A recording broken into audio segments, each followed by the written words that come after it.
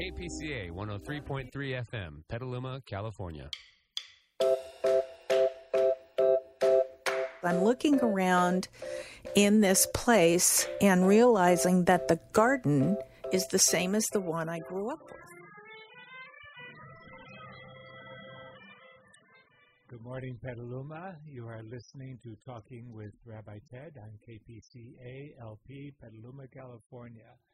I'm Rabbi Ted Feldman, the rabbi of B'nai Yisrael Jewish Center here in Petaluma and the chair of the Petaluma Community Relations Council, here for our biweekly program and the opportunity to meet people from our community who are touching our lives, affecting our lives in some way. So in our studio during our second segment today will be Chief Leonard Thompson of the Petaluma Fire Department. And sitting across from me now is Catherine Palmer, a fairly new reporter for the Petaluma Argus-Courier. And as she was saying before, she's used to asking the questions of people, so today will be a switch. Well, welcome to the studio. Thanks so much for having me. It's good to have you here. How often do you get to be on radio? Not that often anymore. Oh. I did kind of volunteer at a radio station when I was in college, and then had the opportunity to intern at Capital Public Radio for about 8 months in Sacramento. So it's been a while. It's nice to be back in a studio. Good. It's yeah. good. It's a lot of fun. We get all dressed up for radio, right? It's, Yeah. It's good. It is wonderful. So my usual procedure is to ask you first a little bit about yourself, how you got into the business you're in right now, and where life has taken you on your journey. Right. Okay. Great. Well, currently the reporter for Petaluma at the Argus-Courier. I've been here. I think this week marks 4 months, Okay. so relatively new. But I am familiar with Petaluma. I've lived here cumulatively, I think, about 2.5 years. I moved here when I was in college, going to the JC, and then moved away, went to UC Santa Cruz, kind of came back afterwards, and for the past about 2 years I've been ping-ponging between Sacramento, my hometown, and Petaluma. So I had the opportunity to come to the Argus-Courier and gladly took the opportunity. Well, it's great to have you here. And how did you get into doing this stuff? This journalism stuff? Yes. Well, I was pretty decided on the career when I went to or transferred to UC Santa Cruz. But it had taken me some time to really commit to it. A lot of people say, journalism is hard. Make sure you're ready. And I also spent years in high school really revering, idolizing journalists. And I think I created a little bit of a pedestal for those journalists. And it took me some time to decide that that's something that I really wanted to do. So in college, I worked at the student paper and worked as a volunteer at the radio station, and also dabbled in a little bit of video news when they had a club there. So that's really was my first foray, and I've essentially been in it ever since. So. Well, given the current climate of journalism in America, would that idolization still be happening today?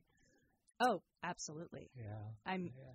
Well, for me, it's more, it's journalists and what they've done. Not only, journalism has a long history, not only in the U.S. but globally. You think of international journalists and what good journalism has done in terms of uncovering some things and allowing people to learn more about each other. But I also think the idolization comes from the ability for stories when I was a high schooler, for these stories to really affect me, to read someone's story and to understand such different lived experiences than mine. So I think that's what I idolize, that ability to instill empathy, to reach out. That's really what I idolize. So, it's a hard world for the journalists these days because of the internet and digital access to so many opportunities for different takes on stories and on what's true and what's, quote, fake news, all that kind of stuff. How has that affected you as you started your career? Has it in any way, or are you okay with it all right now? Definitely not okay with it. It's something that I think everyone in media is very keenly aware of and constantly trying to explain our profession to friends and family and people who are interested in order to kind of dispel some misnomers and mistruths about the profession. But then also in terms of fake news or everything that encompasses, right? That was actually kind of my first real journalism gig, is when I was at Capital Public Radio in Sacramento. I worked on the PolitiFact team. So it was just a lot of diving into fact-checking and dispersing these kind of mistruths and internet rumors and things like that, and learning kind of on the ground how much that can really affect how people understand issues and even interact with things like local elections or local processes. And sometimes, of course, it's if you have 10 facts and only 3 or 4 or 5 are shared, you have 10 facts about a certain situation and only a few are shared, that also colors the nature of the story. So there's this balance between providing too much information to the public. There's never too much, but it's got to be readable, right? You have to write something that's readable. And making those decisions as a journalist, as a writer, what to include and what not to include. Right. Yeah, that's the role of the journalist too, is create a fair and balanced representation of an issue, and not just drop a bunch of data, because I mean anyone could do that. And I really appreciate. I read your article this morning about housing in this morning's Argus Courier, I believe, and you had a lot. You had data. You had researched what affordability means and all this, and to try to find the balance between that and letting people know what's happening around affordable housing in Petaluma there's an art in that, and I appreciate that art that you bring to our community.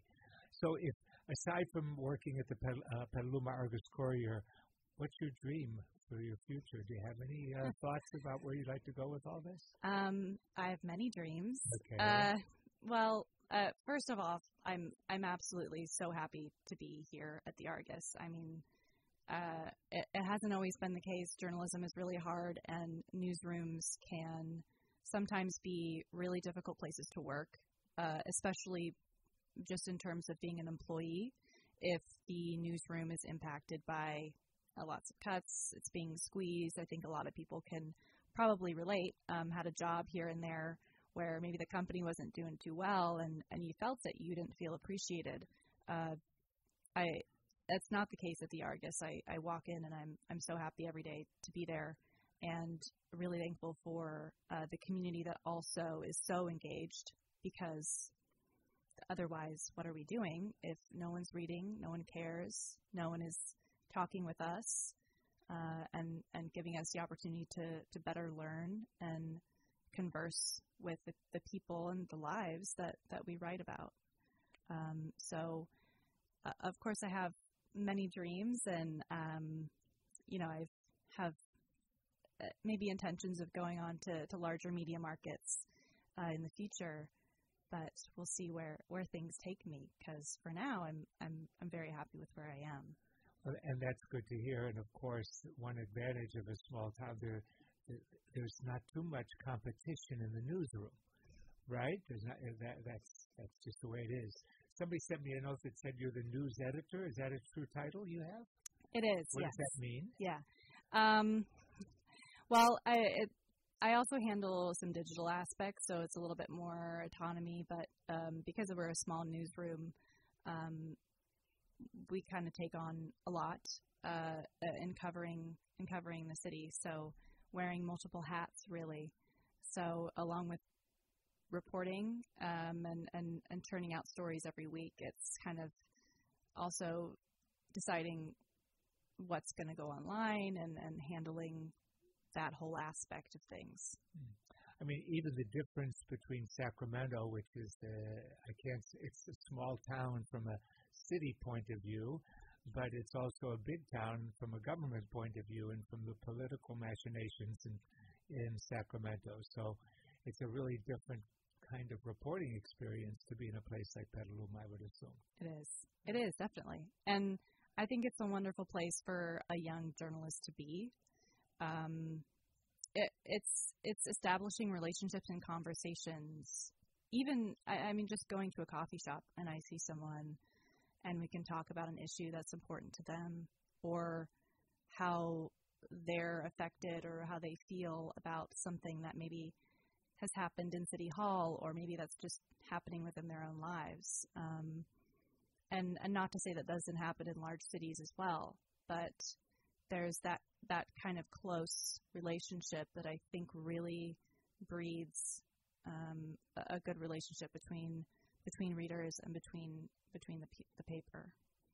So what do you see as the issues in Petaluma? What are the ones that come to the top in your mind about what's happening here? Well, I guess I can speak to what I've been spending a long time reporting on recently. And that's been, of course, development and housing. We've had a few very long city council meetings recently, bringing a lot of very engaged citizens to come and talk about what they would like to see in development projects in Petaluma. So, of course, that is a big issue. It's always an issue, especially in a smaller town like Petaluma. Of course, recently we, as on the cover of our front page, is we got some funding finally for dredging. So I'm sure that's something that we'll be following closely, and everyone is very excited to see. It should be a great thing to see as well, because sometimes the headline of a so-and-so housing development passed, you don't see it. It's just something that happened, and maybe you'll drive down the street and start to see some construction on that piece of land, but dredging should be a very visual and engaging thing to see and how that changes the river. So those are a few of the issues that I think will continue to really dominate some coverage. Housing, of course, affordability, and recently, this year is the first year that the city will have the Climate Action Commission. So following that should be a priority as well in my goals of covering City Hall and all that goes on there. Yeah, wow, you get to do a lot. I sure do. You sure do. You get to go. Yeah, and that's only the tip of the iceberg. There are many, many other things. Just because I didn't, talk about them. There's so many. I mean, there's education. There's just personal stories as well, and things like that. I know that the dredging thing is. I ran into Leland Fishman yesterday, who is the Commodore of the Petaluma Yacht Club, and they are all excited about the possibility or the new contract now to dredge the river and have this boat traffic come back into our city and kind of pick up some energy in our town that's been missing for quite a while because of the river situation. So we get to be part of all that. How do you think a local newspaper can or should cover like the national stuff? Should there be anything? Is there a plan, for instance, as the elections come, to cover reactions in town or to look at that in any way? Or does this paper stay away from that, as far as you know, and left to the Press Democrat, which is your parent organization, to cover the political parts of it? What's that like for a small paper? Well, I haven't worked here during an election cycle, so I have yet to. We'll see how that goes. And of course, I am the reporter, and a lot of the decisions in terms of content is left to the editor. But in terms of just broadly taking more regional or national stories and making them local, that's always something that we're trying to do, but at the risk of not being perhaps attracted to those big headline-making stories that may seem fun to bring a local angle to. We don't want to not talk about what may seem, and I'm kind of air quoting here, as small potatoes. Okay, I'll take a picture of it so I can show it on the radio. Okay. Yeah, that's the only drawback. You can't really talk with your hands on radio. It is the small issues that really affect people's lives. Mm-hmm. So we want to create a balance of that and make sure that the things that people have questions about that affect just Petalumans day to day, new businesses, things happening in maybe their kids' schools, or just an interesting story about one of their neighbors, is also as important to cover as maybe localizing a big issue. Because in the media market, we all have our roles. You have the huge national organizations that are able to cover these big breaking news things that are more national and broad, but who else is covering Petaluma? And with such an seriously engaged city, that's something that we really respect and want to constantly meet. So part of my thoughts when I started this radio program was that I was feeling that we in Petaluma could feel powerless in the face of things happening beyond our city, nationally and internationally certainly, and that our power lies within our own community and within our ability to muster our ideas, to take care of our environment, to look at our political processes here, and that and part of having guests such as you on the show is to let us know that there are people that affect what's happening locally in a way that can really make us feel empowered in this world that's pretty complicated and easy to feel powerless when we read national news. So you're actually fitting in to that philosophy piece of why this program is here, because the people who come on, whether it be somebody in the political arena here in the government, whether it be a writer, whether it be the junior college president who was on a couple of weeks ago, all those things fill in all the life that we have, and our life is here. So it does come together that way, and it's important for us. Yeah. I grew up thinking the local paper was this Dog Bites Man series of articles, and as I've gotten engaged in our community in the past 15 years, I've really seen how different my vision of local community and the press and the reporting of what's happening, how different it can be than just Dog Bites Man. And I used to say Man Bites Dog because that would really be a news story for you. Yeah. So, your news cycle is fairly short. It's once a week.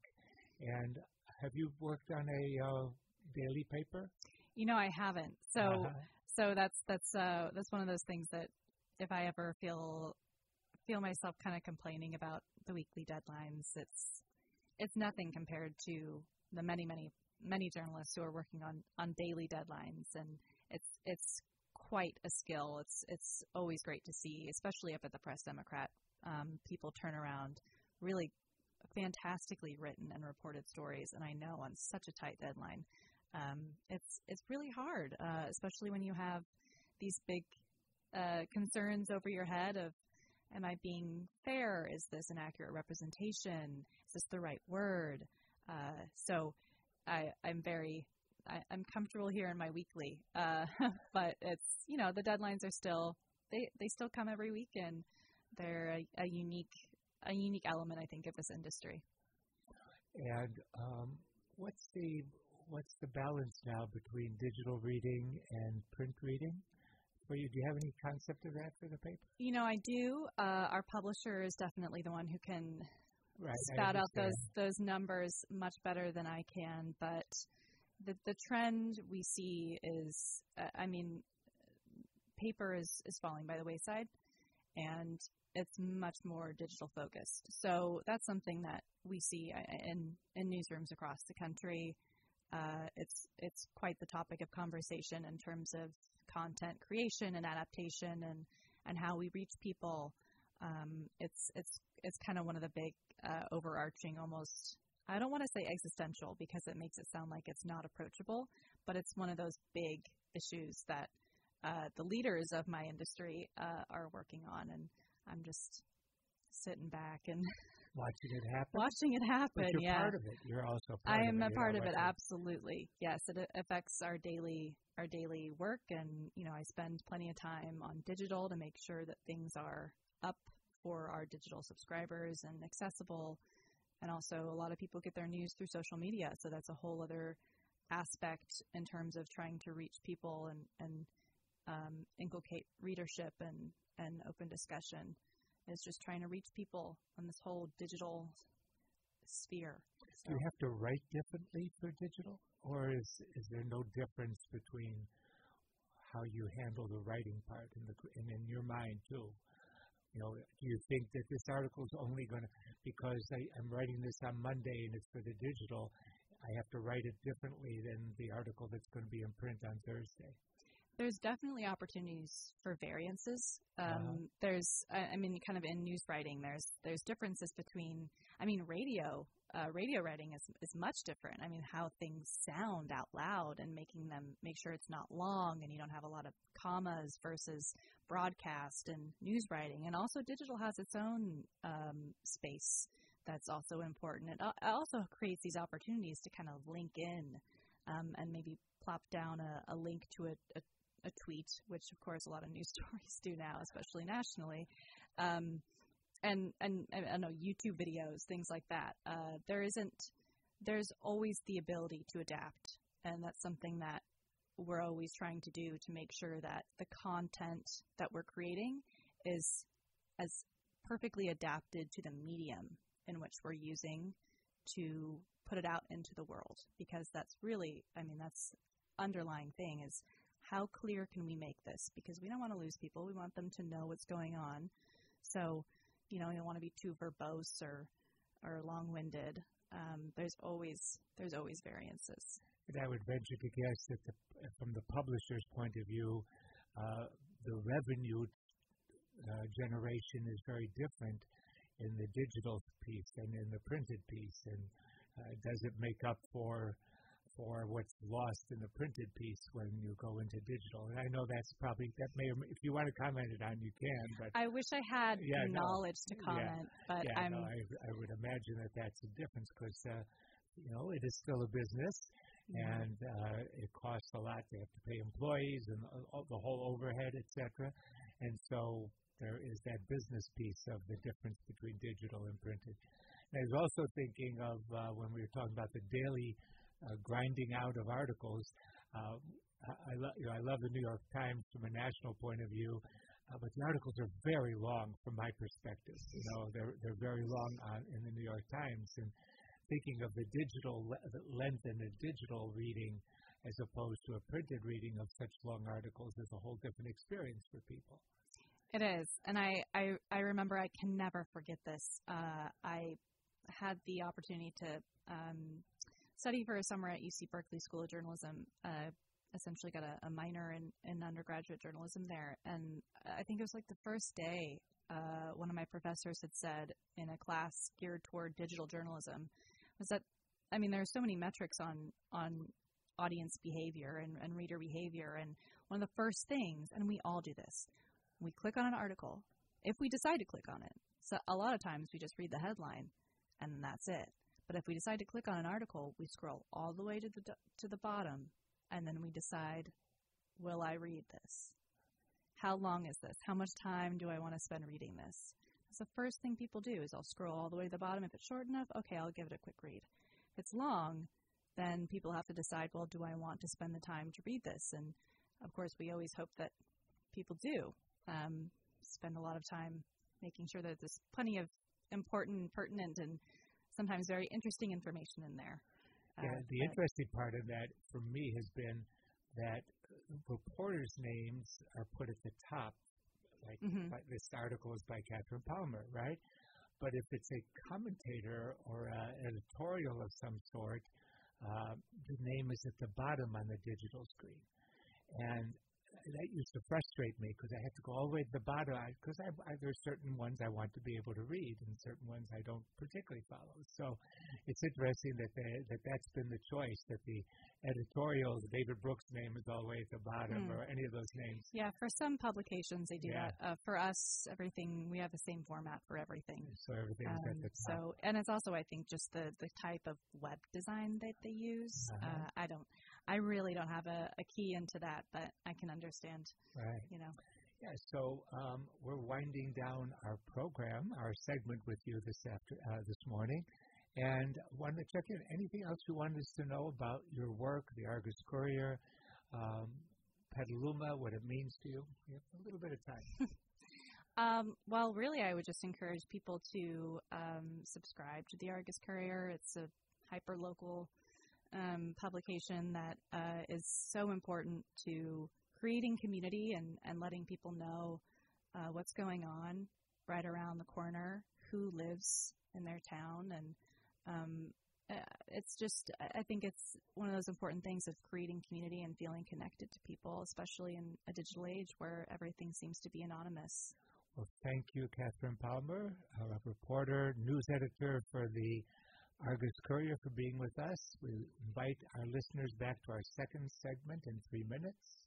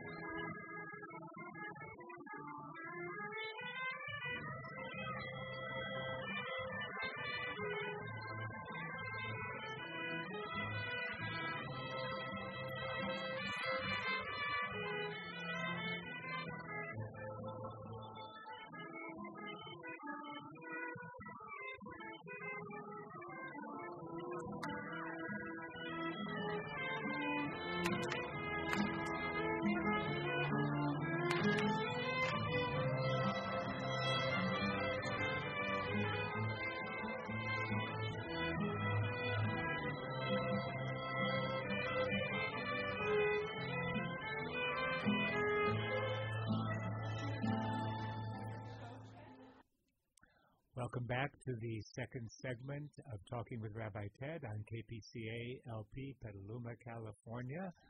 Welcome back to our studio. For our second segment, our guest is Chief Leonard Thompson of the Petaluma Fire Department and the Rancho Adobe Fire Department. He's got two patches, one on each shoulder. And I guess when he's giving orders, he has to turn his shoulders to his staff to let them know how he's speaking.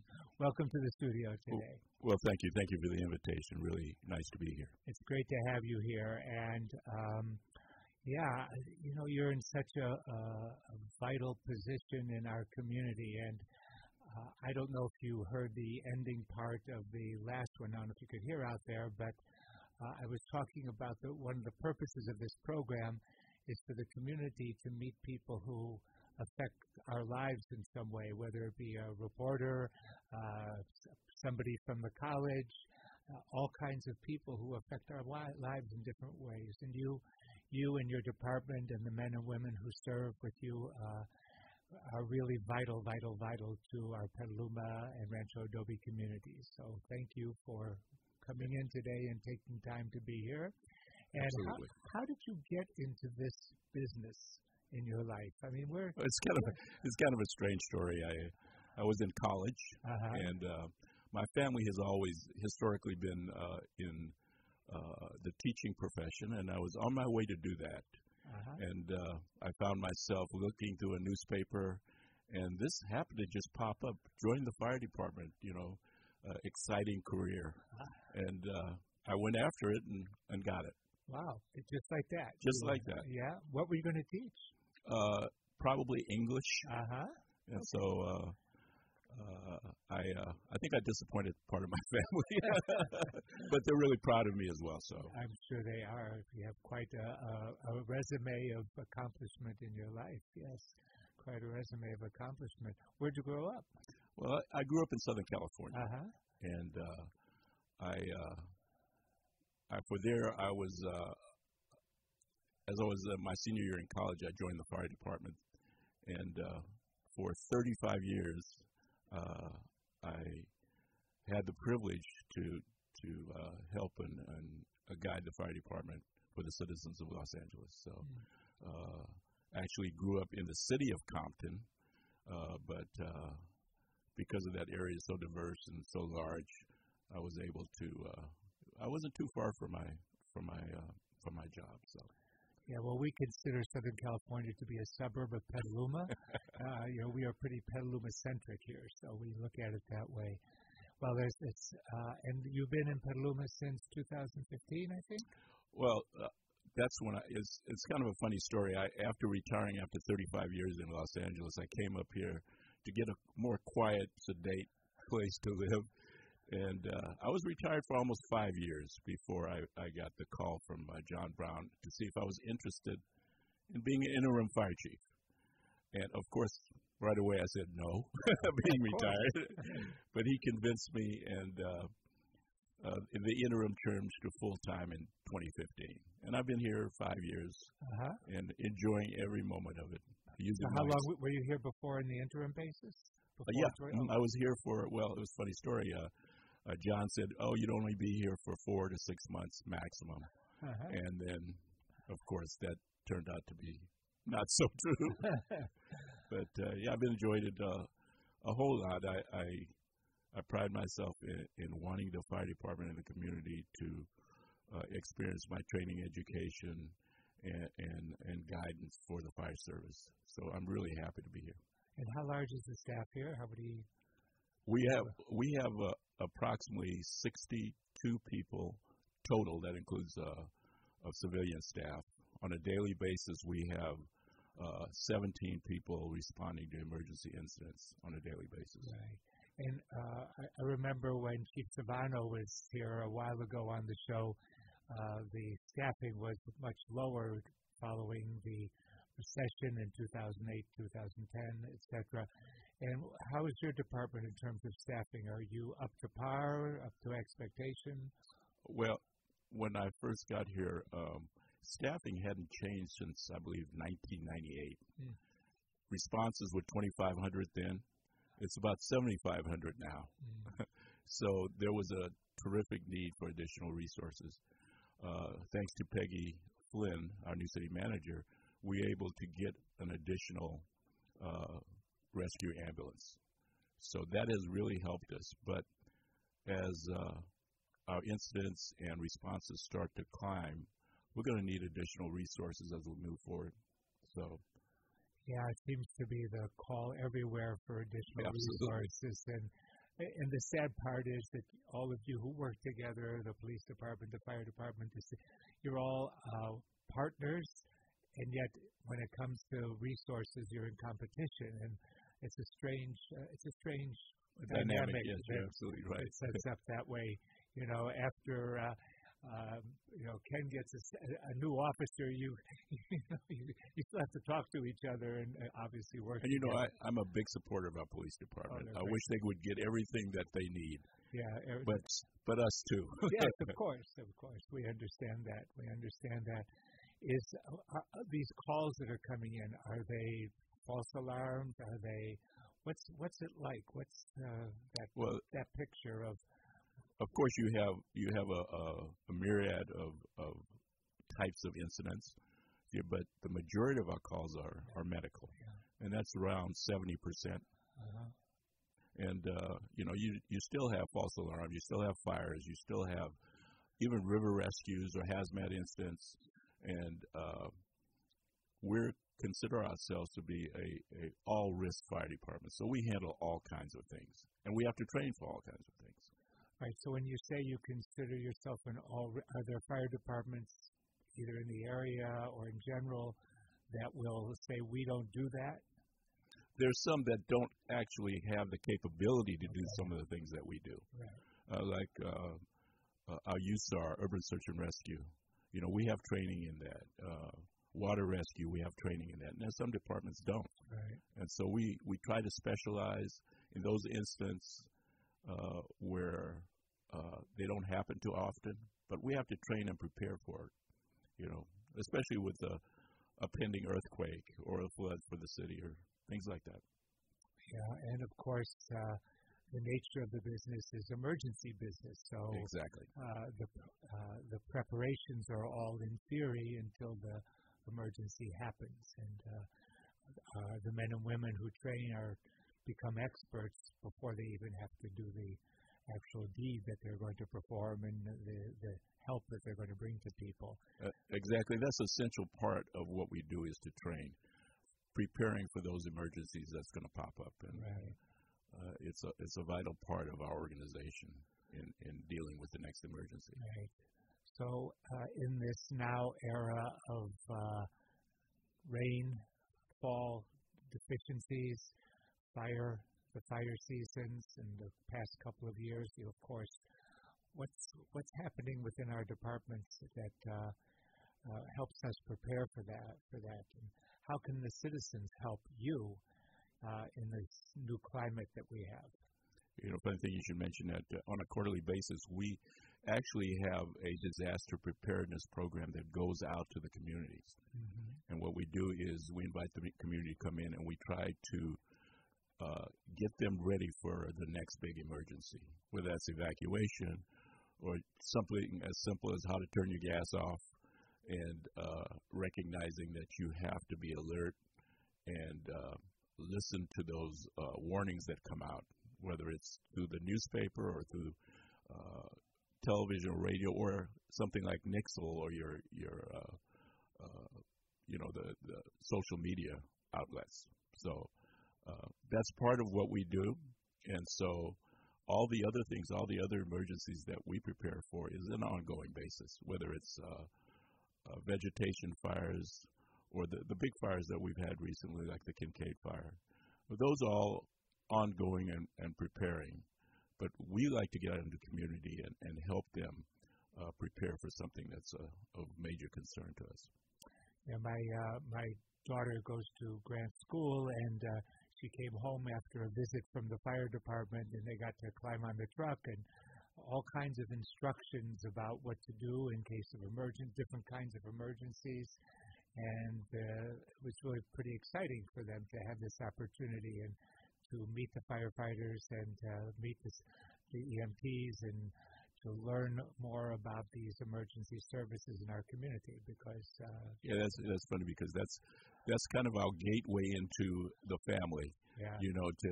You have a young child who's really jazzed about fire safety, and so they lead the family through all the safety procedures that we've tried to instill in them. Yeah. In fact, we're currently teaching third graders in the city, all third graders, on fire safety. Yep. So that's one of our programs. It was good. Yeah. It was good for her. Yes. So talk a moment about your Rancho Adobe and the split between the departments and your role in both of them.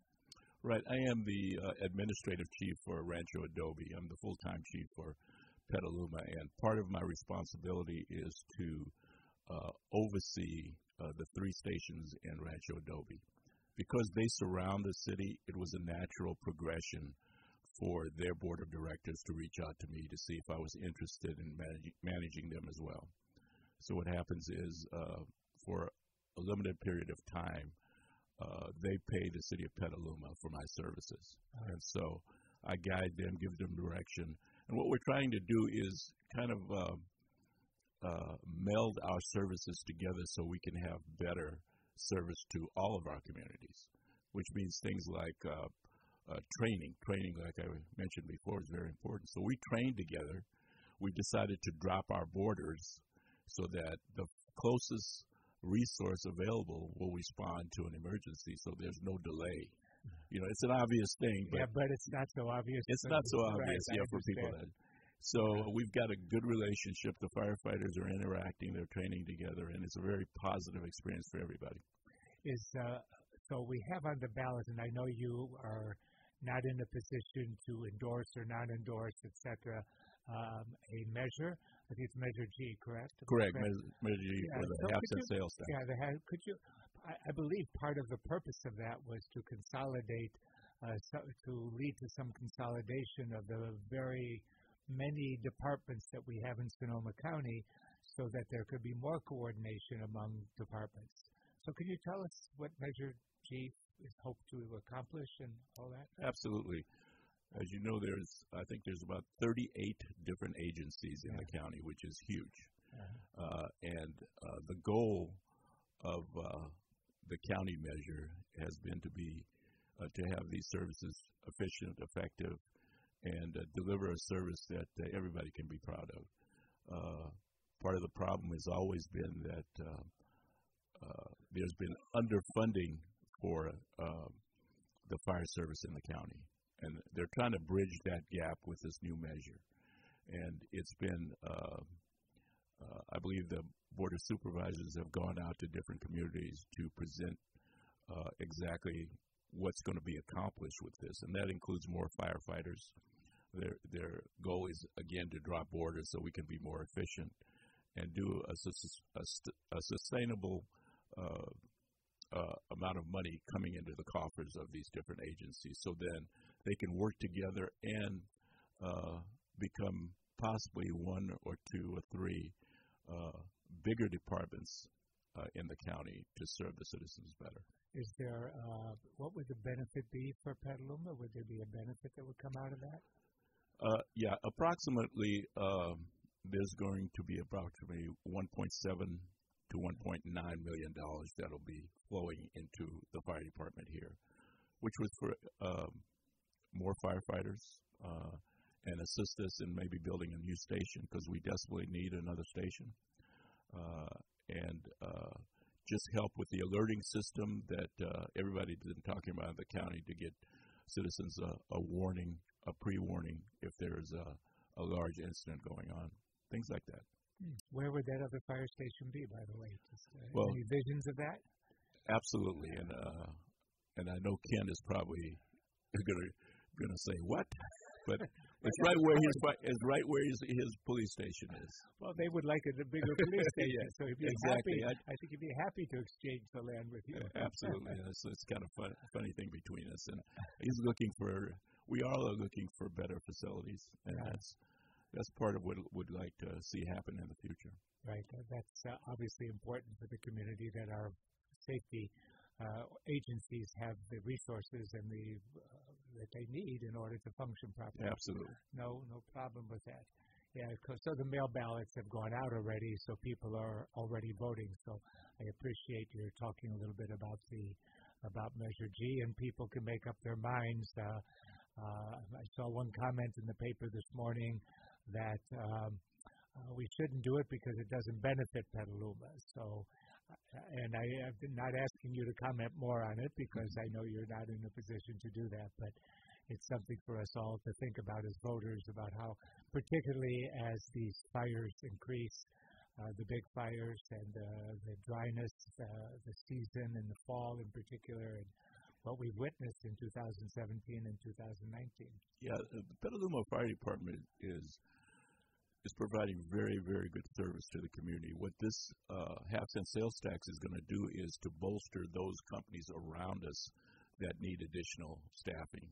They're going to give us additional staffing, but more importantly, those that respond when we're at a big incident to fill for us, that they get the proper support. Well, I'm envisioning this like the old story about the man who drills the hole in the boat, and we said, only drilling the hole under my seat, right? That when there are these huge fires, like we've experienced in the past couple of years, we're all connected to it. Absolutely. And we are dependent upon one another, and we shouldn't see, that's only happening up there, because particularly in 2017, there were some fears that fire could have come down in this direction. Trust me, I was worried there for a while. You were losing some sleep too, probably. Yeah. So the notion that it doesn't affect us here in Petaluma, and why should we pay more taxes? In my mind, it's like the man who wants to drill a hole under his seat in the boat because he likes to feel water slosh under his feet. It doesn't work because we're all in this. So it's an important piece. And as we talk about that kind of picture, you've got to remember that even if we're not affected in that way, we're affected in other ways, because you've got a large number of people that are being evacuated. And where do they go? They go to our community centers, right, or any of our facilities that could handle it for temporary, comfort for them. So we are affected, but in different ways. Yeah. But that's also part of a larger community. And we've had an amazing turnout and support from our community to help the evacuees to come here, and that between the emergency services and the nonprofit agencies and all the volunteers, it's been a wonderful response over the years. So what's training like for the firefighters? What do they have to go through to be qualified in firefighting? Well, we have a certified state program that there are many levels to learning, not only how to deploy hose or raise ladders or how to drive engines and pumping capacities and how to rescue people, how to, it's a myriad of things that they have to qualify for through very specific training programs. And then, of course, if you want to be a paramedic, you have to have additional training, and that's 6 months to a year of actual learning about medicines and how to administer to people, such as people having heart attacks and things like that. Yeah, in our community, what's the response time like? The national goal has always been 4 minutes 90% of the time. Uh-huh. And up until, I think, a year and a half, 2 years ago, we were almost meeting that standard. Uh-huh. But because of the increase in calls, we're probably a minute beyond that. So we're closer to 5 minutes now. And so that's one of the problems. We depend on our response times to give effective, efficient service. So as you see that goes up, that there's more resources that needs to we need to be doing that. Everything's tied in together to the notion of resources. So how long is the training for the firefighters? There's a Firefighter 1 course, I believe that's been put on by Santa Rosa Junior College. I think it'll last about 6 months or so. Okay. And then if you want to go to be a paramedic, that'll give you a Firefighter 1 classification. That's a state certification. And then after that, if you want to be a paramedic, it'll take you another 6 months to a year to become proficient there. And then you've got to do some trials and be sponsored by a certain organization like us. Petaluma will sponsor you, and you provide you with an intern program, and then you have to prove to us that you're efficient and effective in delivering your service. So. Do most of the firefighters and the EMTs, do they live in Petaluma, or are they coming from all kinds Some of do. places? Some come from further out. Yeah. But we're trying to get some local participation in the fire service, and we're always looking for local qualified candidates within the city. Oh, so that would be that's one of our goals. Yeah. That would be an announcement over this radio program to say we would like. Come one, come all. Yeah. We are looking for qualified candidates to work in our department who live locally. That Absolutely. would be great. No, that's important. I don't really think there's necessarily a better investment by people who live locally, because I think the firefighters and the EMTs who go into this business do it because they care and because they want to help the world in which they live. But it's also good to have people who are local, who understand what growing up here is like, and know the intimacies of Petaluma. That helps. Absolutely. In the department. It's a great benefit for us when there's somebody local Right. that knows the community, knows how the community reacts, Right. and are personable in that they know people in the community. Right. And so there's a good interaction there that really helps us all the way around. So, as we anticipate hopefully new construction and more people coming into Petaluma, but more housing, more affordable housing in Petaluma, and with the Climate Commission working and wanting us to be sensitive, any fire-related concerns with the nature of construction around different materials that are now being advocated to be used in housing? Absolutely. And so our fire code is very strict on those kinds of things. So whenever there's plans being submitted, that we have an opportunity to review them and make sure that they meet our standards. And not only structural materials, but accesses. Can our fire trucks get down a specific road? Can we take our gurneys up those stairways that they're planning? Or are their elevators big enough, especially when we've got the elderly that live above the first floor? So our abilities. So we look at all those kinds of things in order to deliver a better service. I would think. And how do you feel about the turning off the gas movement in various cities to not allow new construction with gas lines in it? Is that something that would be better for fire safety in our community? Is it? Not necessarily. Okay. I think you have to look at exactly what's being planned and looked at in development, and our planning commission, in conjunction with our building department and our fire marshal, look at all those things as we move forward. There used to be a statute that said that you had to wait to allow the water fire system to be instituted only after the building was done. Now they've changed that. So as you go floor by floor, you have to have those services installed so that if we come on scene and you've got an issue, that we can still provide the service that you need. So, any other thoughts about living? You don't live in the city, right? I live in San Rafael. Oh, you live in San Rafael, right? Another suburb of Petaluma. Right? I got you. I have found our city to be an amazing community of people who are actually active and care very much about any resistances that you found in the community to fire safety issues. your fire inspector was on this radio program. I lost track, maybe a year ago. I lost track of when she was here, talking about inspecting the businesses and helping them make sure that things are safe for them. Any resistances that you're experiencing? Well, what's happened always. There's always contractors that want to have a more efficient way for them to build, and our goal is always to make sure that they're safe and that they meet the fire code requirements.